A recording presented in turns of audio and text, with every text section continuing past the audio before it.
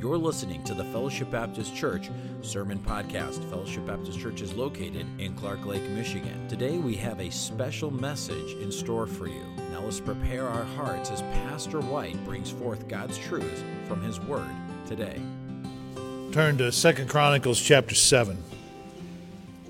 I am sure that there are hundreds of messages all throughout our land today being preached on 2 Chronicles chapter 7 and verse 14.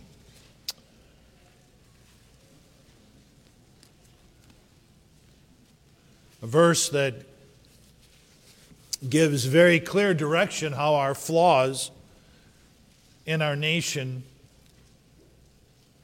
can be healed.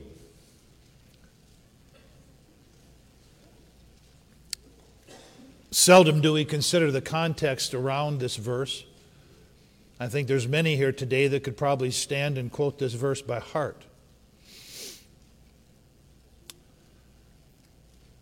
But we find that this verse was given to us by our Lord during the dedication of Solomon's temple. I'm going to begin with chapter 7 and verse 1. Now, when Solomon had made an end of praying. The subject today that we'll consider is praying for our nation. When Solomon had made an end of praying, the fire came down from heaven and consumed the burnt offering and the sacrifices, and the glory of the Lord filled the house. And the priest could not enter into the house of the Lord because the glory of the Lord had filled the Lord's house. Imagine that. And when all the children of Israel saw how fire came down and the glory of the Lord upon the house, they bowed themselves with their faces to the ground upon the pavement and worshiped and praised the Lord, saying, "For He is good, for His mercy endureth forever." Then the king and all the people offered sacrifices before the Lord. Now verse 11. Thus Solomon finished the house of the Lord and the king's house and all that came into Solomon's heart to make in the house of the Lord, and in his own house he prospered, affected. Verse 12. And the Lord appeared to Solomon by night and said unto him, I have heard thy what? Thy prayer. Pray for our nation. And I have chosen this place to myself for a house of sacrifice. If I shut up heaven that there be no rain, or if I command the locusts to devour the land, or if I send pestilence among my people, if my people, which are called by my name, shall humble themselves and what? Pray. And seek my face and turn from their wicked ways, then will I hear from heaven, I will forgive their sin, I will heal. God, mend our every flaw. I will heal their land. Now mine eyes shall be open and my ears attent unto the prayer that is made in this place. Heavenly Father, I ask you today that you would just minister to us through thy Holy Spirit in a way that when we leave your house today, we are going to be different.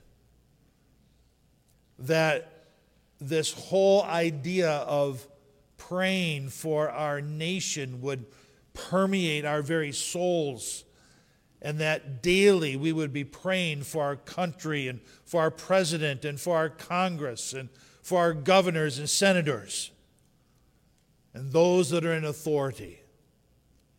Father, we ask you to heal our land.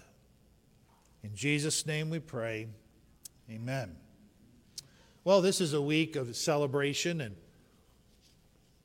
we do celebrate, and we're so very thankful for the freedoms that God has granted to us as a people here in this land.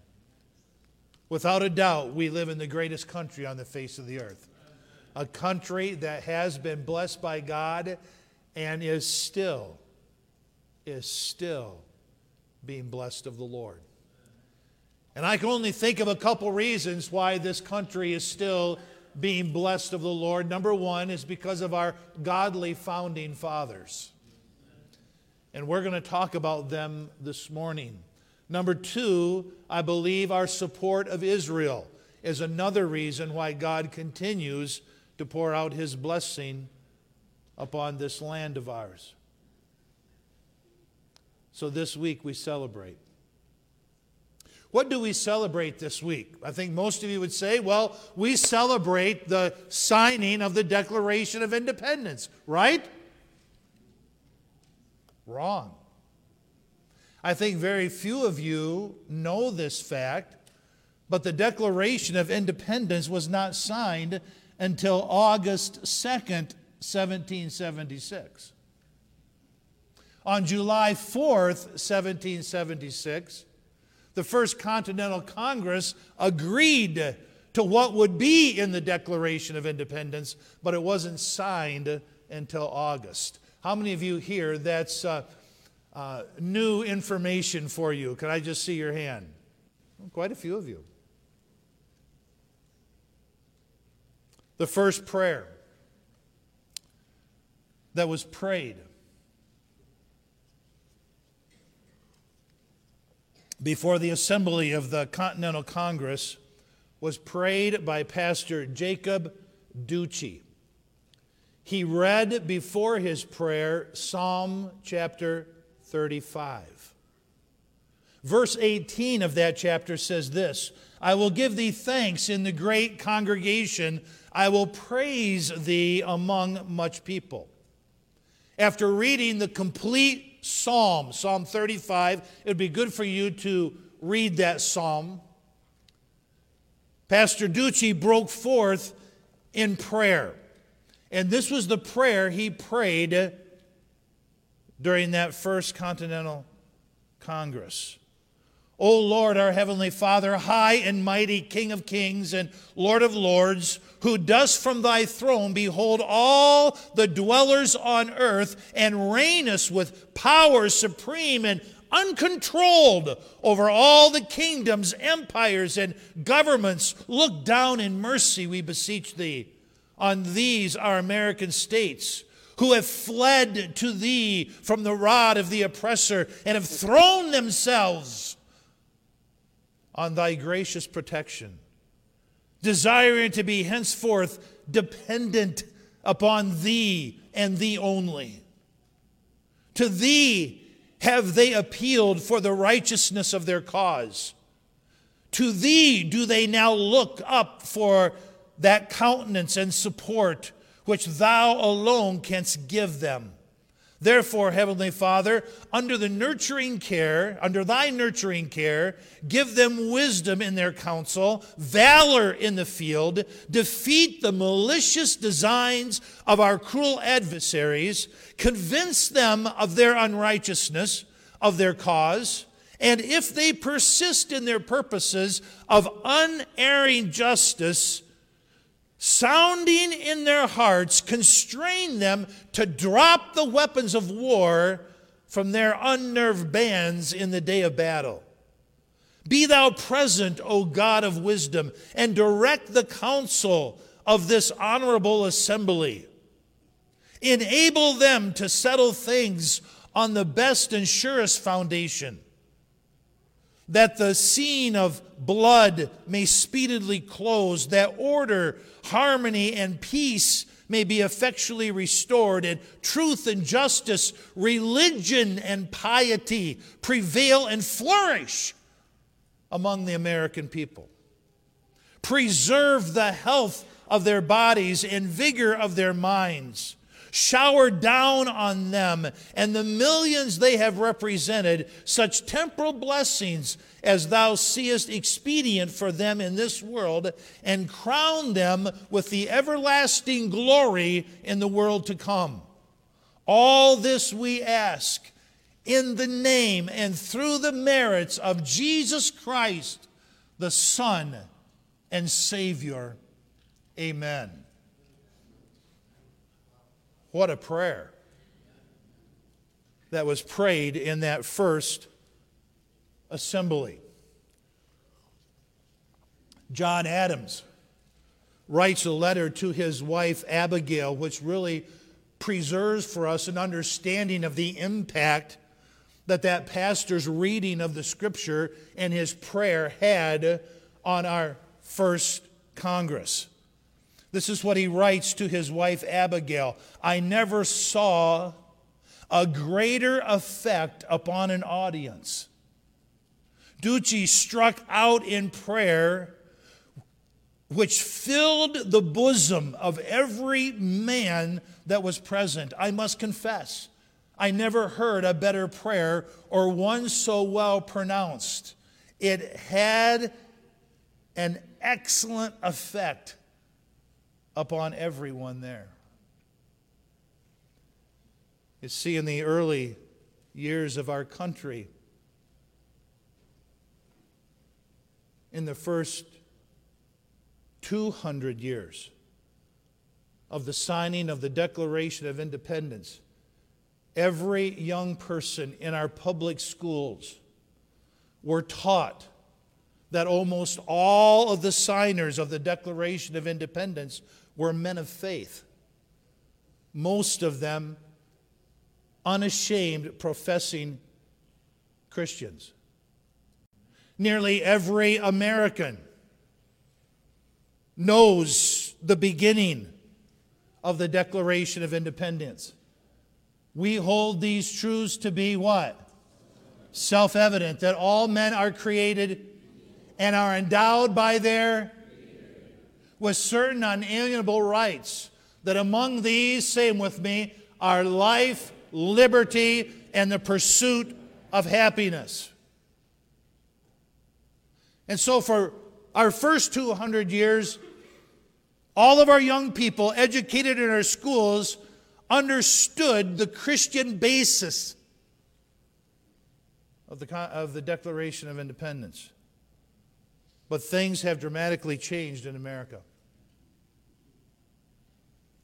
American schools. And I'm sorry to say this, but American schools have been taken over by the humanist. They have been taken over by the atheist and the secularist who despise Christianity.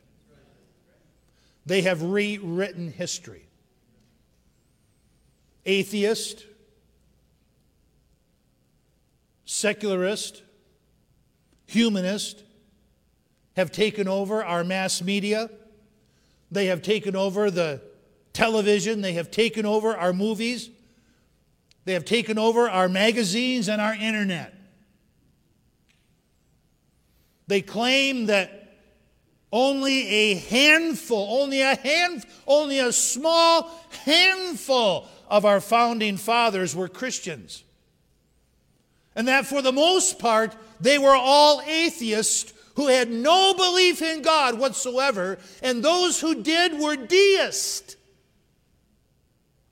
who believe that even if there is a God, He basically has forsaken man and just left him to his own devices. That He is not involved and He is not interested in the affairs of men. Listen to me. That is rewritten history.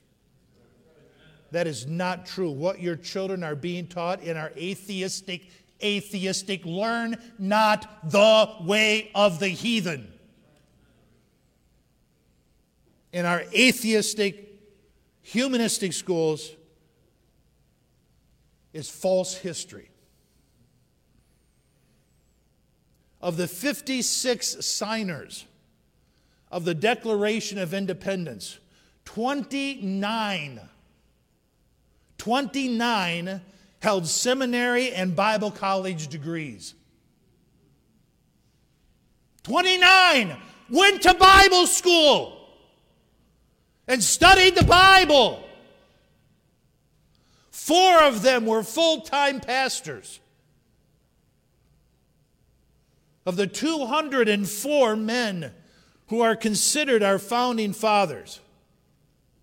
So who are these 204 four men. First of all, they were those men who signed the Declaration of Independence, those men who signed the Articles of Confederation, those who attended the first Constitutional Convention.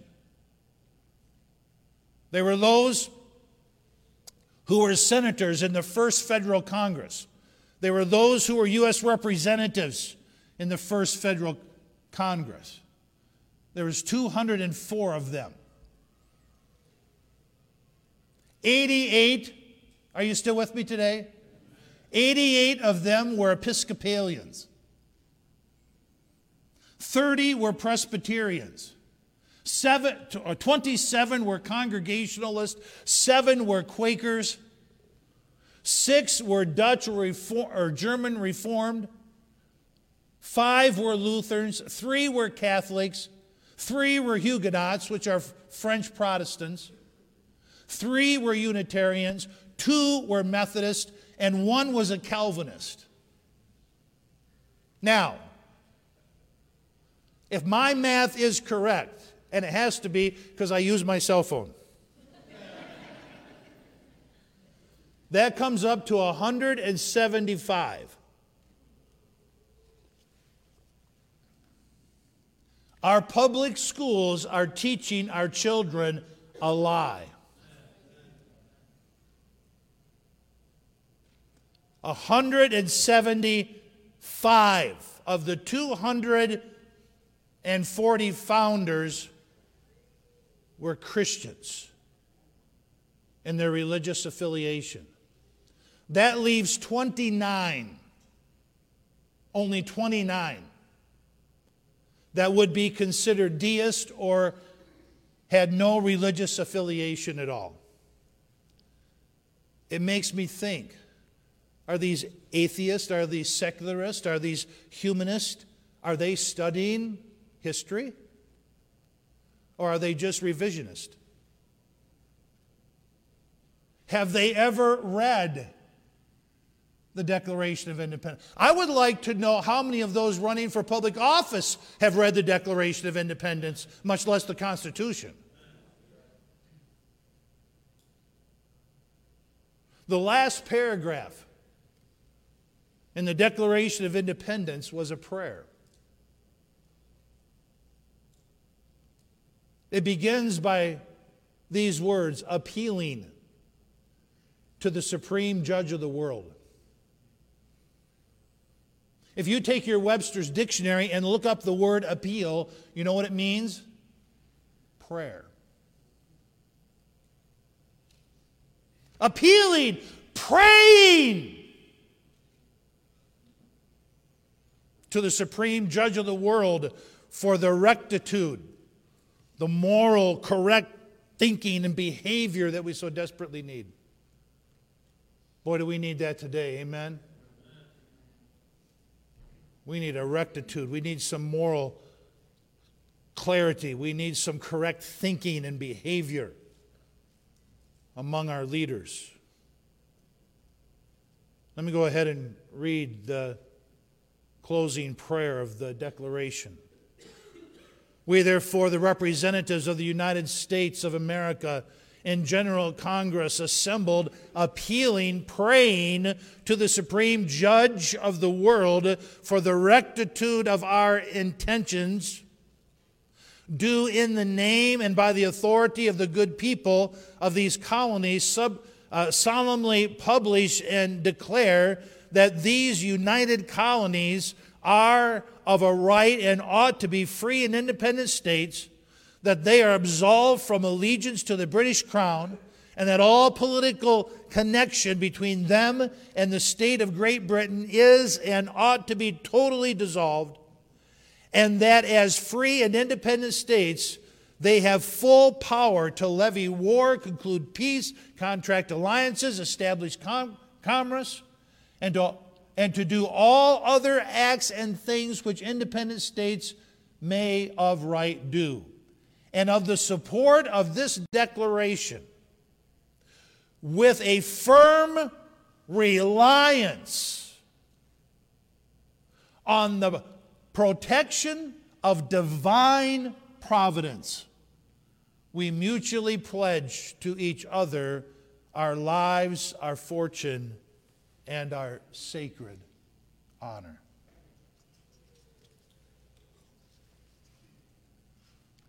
There is no other reasonable explanation of the wording of the Declaration of Independence than the simple fact that our founding fathers were men of faith. Men who believed in a God and believed that God was actively involved in the affairs of men and that God answers prayer. We are all, or should I put it this way, we should all be concerned about the moral and spiritual condition of our nation. It is appalling. Many of our churches have departed from the faith that was once delivered unto the saints. Our families are absolutely a mess. We should be concerned. But now I ask you, how concerned are we? Are we so entangled in the affairs of this life that what is going on around us really does not stir us to prayer? Take your Bible and turn to Isaiah chapter 5 with me.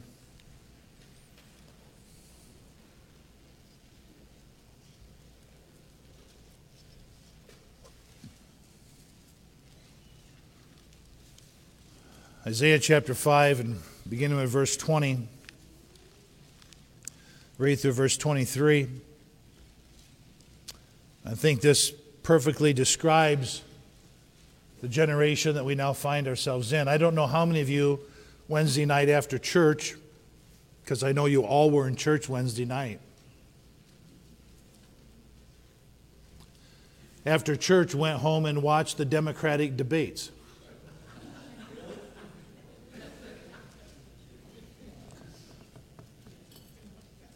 They were aired on Wednesday night and Thursday night, and I do try to keep myself abreast on what is going on politically. I think that's important for me to do. As a pastor, I think it's important for me to speak on these issues from time to time.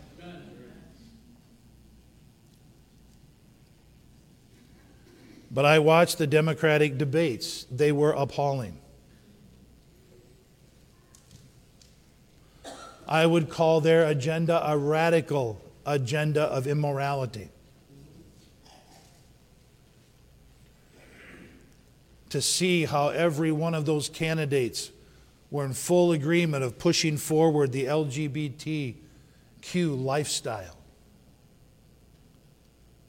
To see every one of them admit to abortion on demand right up till the time of birth.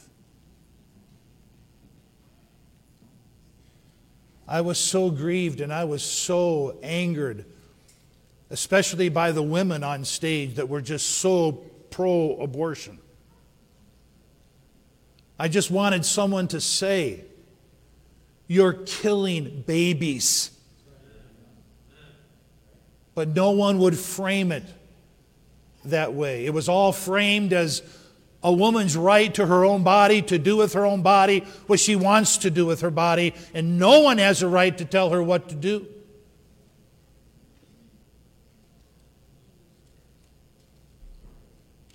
To see the liberalism and the socialism.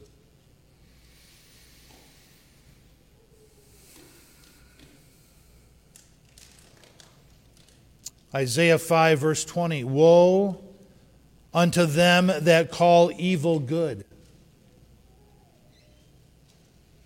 To see a homosexual man who's now married to another man running for the highest office in our land.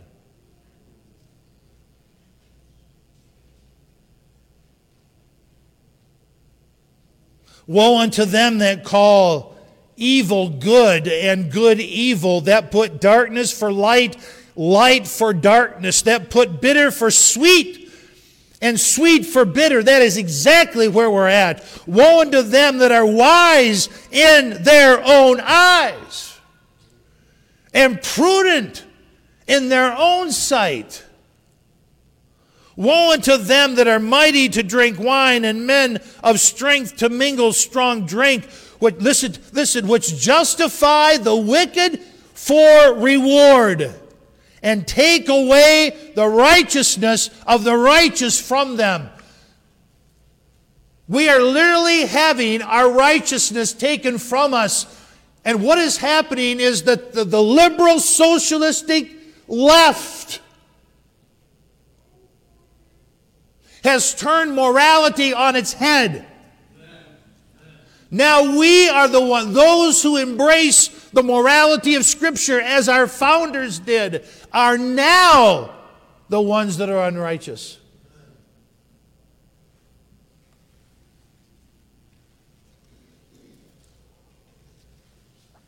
Are you concerned?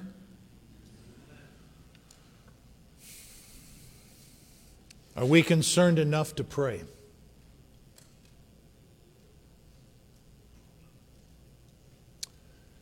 If my people, which are called by my name, will humble themselves and what?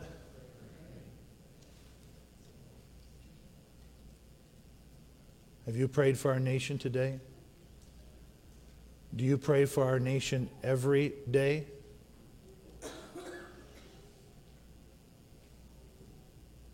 How many of you here would admit with me, no, Pastor, I do not pray for our nation every day? I'm going to raise my hand.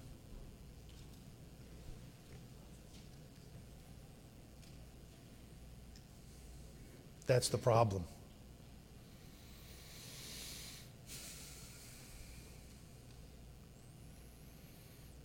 The other night I was watching Newsmax TV,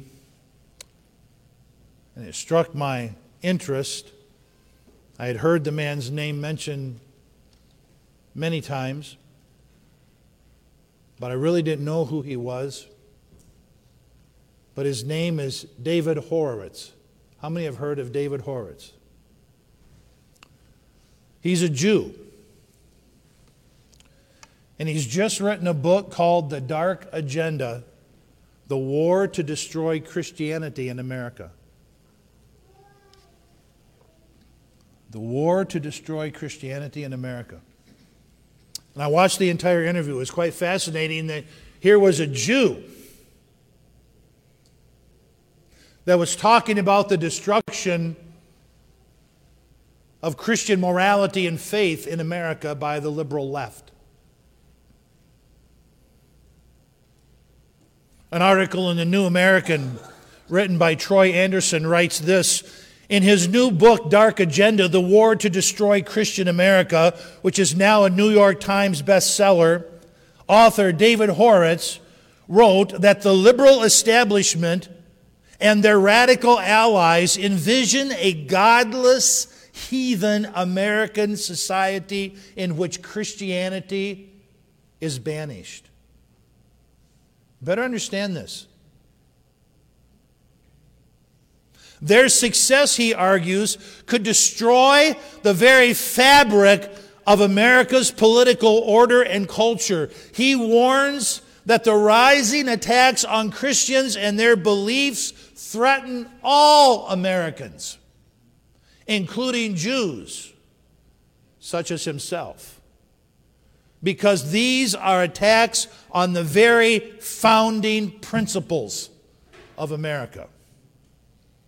Another review of David Horowitz's book, Dark Agenda, says tackling a broad range of issues from the removal of prayer in our public schools to the globalist mindset, Horowitz traces the anti-Christian movement to its roots in socialistic communism. What do we now see embraced by the Democratic Party? Socialism. Only one man stood on the stage of the whole 20 and said, we cannot call ourselves socialists. If we do, we'll never be elected. And yet all the others are embracing socialism. dark agenda shows how the progressive Democrat, do you understand? This is the first time in 37 years that I have ever promoted a book other than the Bible from the pulpit.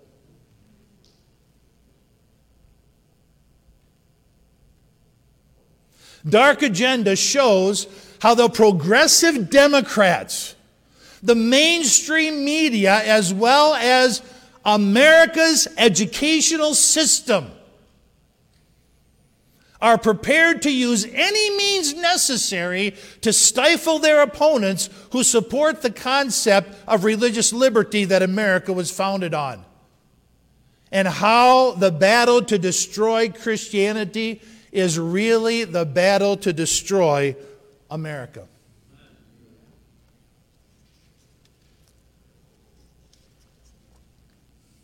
We're living in dark days. There is a dark agenda behind these political movements. Satan is the god of this world. Here's an excerpt from David Horowitz's book. He said, the U.S. Capitol Visitors Center, which was just a few years ago finished, is less a monument to the nation's founding and institutions than it is to the anti-religious left's vision of America. This is unbelievable. All references to God and faith have been carefully and deliberately edited out of its photos, its historical displays, and documents. For example, the national motto is said to be E pluribus unum, out of many, when in fact our nation's motto has always been, what? In God we trust. So let's just change history. Among other historical travesties, a large image of the Constitution was photoshopped to remove the words "in the year of our Lord" above the signatures of the signers.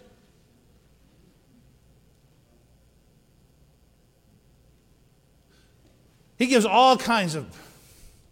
Similarly, the table on which President Lincoln placed his Bible during the second inauguration is on display, but the Bible was removed.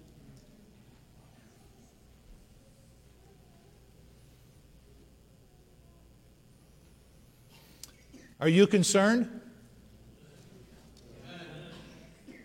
Are you concerned enough to pray? Before preaching this message today, I have to be honest with you. As deeply as I am concerned about where we're going as a country, it has not moved me to pray for our nation every day. By God's grace, that's going to change in my life. I have vowed to God that every day I'm going to pray for our country.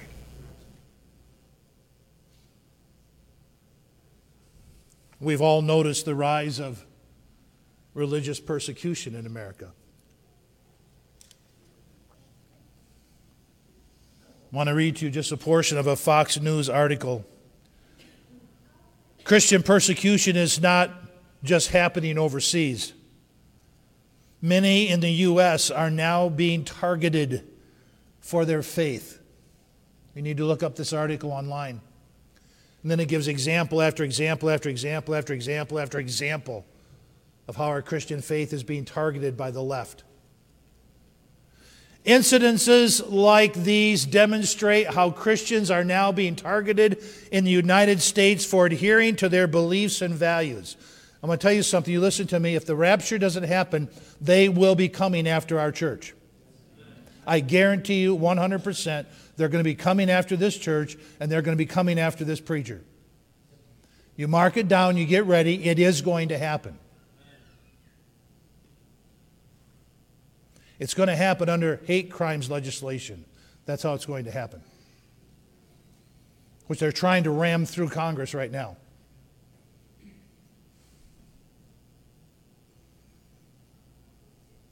When we realize that the threat of religious persecution isn't as far away from home as we may think, the article says we need to take a stand and be vocal opponents for our rights starting today. You know, I say amen to that, but Fox News is leaving one element out. What is it? Prayer. If my people, which are called by my name, will humble themselves and what? We got to pray.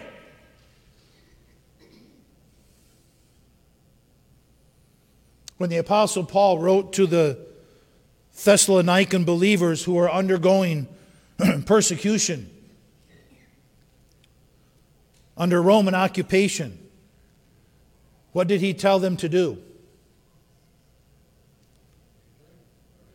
Pray without ceasing. Isn't it interesting? We just kind of missed it.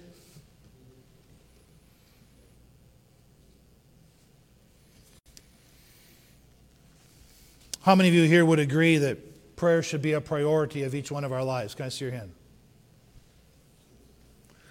How many of you would also agree with me that prayer is one of the most difficult disciplines to establish in our lives? I believe that Satan fights us tooth and nail to keep us from praying, from making it a part of our daily life. Jesus spoke on the subject of prayer, and he spoke on the subject of faith, and they headed the top of his list of his teachings. Look at all the teachings of Christ. What are the two at the top? Prayer and faith. Number one, number two. Jesus not only taught the importance of prayer, he practiced it.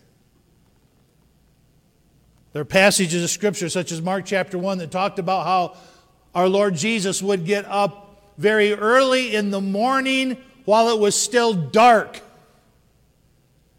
And he would go to a solitary place, and what would he do? What do you think would happen if we all started to get up before daylight and we all started to pray for our country? What do you think? You think things might change?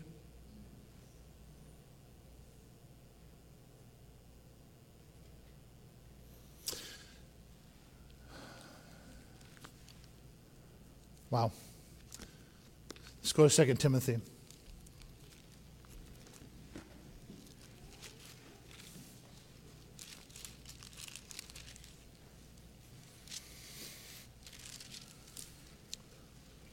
Chapter 2.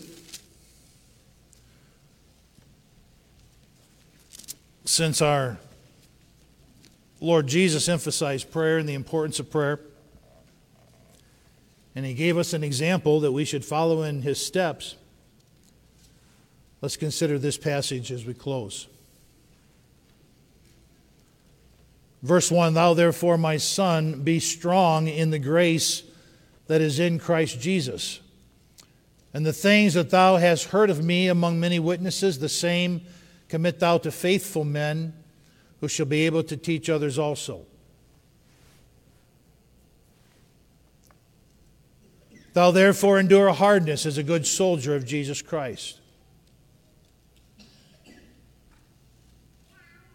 I am in the wrong passage. That's a good one. Maybe I needed 1 Timothy.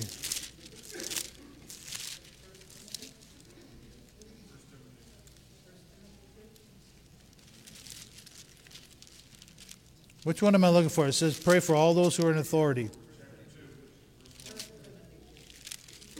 1 Timothy chapter 2. That's it. I exhort, therefore, that first of all, supplications, very specific prayer request, prayers, intercessions, and giving of thanks be made for all men. For who? Kings, and for all that are in authority, that we may live a quiet and peaceable life in all godliness and honesty. For this is good and acceptable in the sight of God our Savior. And I love this verse, who will have all men to be saved and come to a knowledge of the truth. You know, as I saw that debate taking place, my first emotions were anger. I did. I literally got angry as to where we are as a country, that we could put people like that on the stage running for office. Then my anger turned into sorrow. And then, after I watched the debate for a while, I started to have compassion, because I looked at each one of these people and I knew they were lost without Christ. Professing themselves to be wise, they became fools. The daily discipline of prayer requires that we start making it a priority in our lives. It's not easy to do that, spending uninterrupted time with the Heavenly Father. But listen, redeem the time. There's no better way to redeem the time, because the days are evil, than spending time in prayer. I'll close with these final thoughts. Jesus, but thou, when thou prayest, enter into thy closet, uninterrupted prayer. And when thou hast shut the door, leave the cell phone, leave the computer, make it a soundproof booth so you can't hear the kids crying. Shut the door. Pray to thy Father which is in secret. And then it says this, and thy Father which is in secret, what? Shall reward thee openly. Where do you fit prayer into your schedule?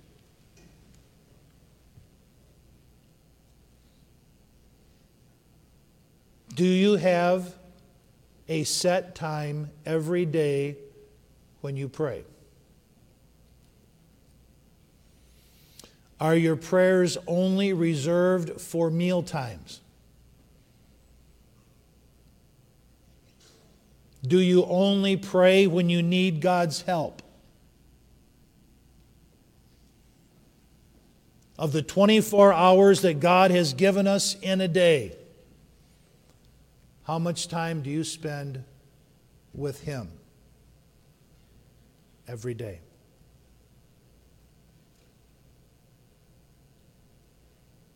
God, men, our every flaw. The prescription has been given to us. If my people will humble themselves and pray and seek my face and turn from their wicked ways. Let's not be a part of the problem. Let's be a part of the solution. Then God promises, I will hear from heaven, forgive their sin, and heal their land. How many of you want to see our land healed?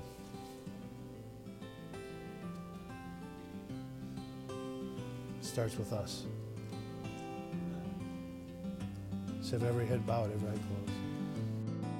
You have been listening to the Fellowship Baptist Church Sermon Podcast. We hope this message was a blessing and encouragement to you. If you would like more messages, visit our website at fbcclarklake.org, where all of our messages can be downloaded for free. Also, you can subscribe to the Fellowship Baptist Church Sermon Podcast on iTunes, Google Play, or SoundCloud. All of our messages are available for free. If you want to keep up to date on what's going on at Fellowship, follow us on Facebook, Twitter, or Instagram, where you can see what's happening at Fellowship Baptist Church. If you'd like to visit us, Fellowship Baptist Church is located at 3200 Reed Road, Clark Lake, Michigan. Thank you so much for listening, and we hope to see you back here again next time.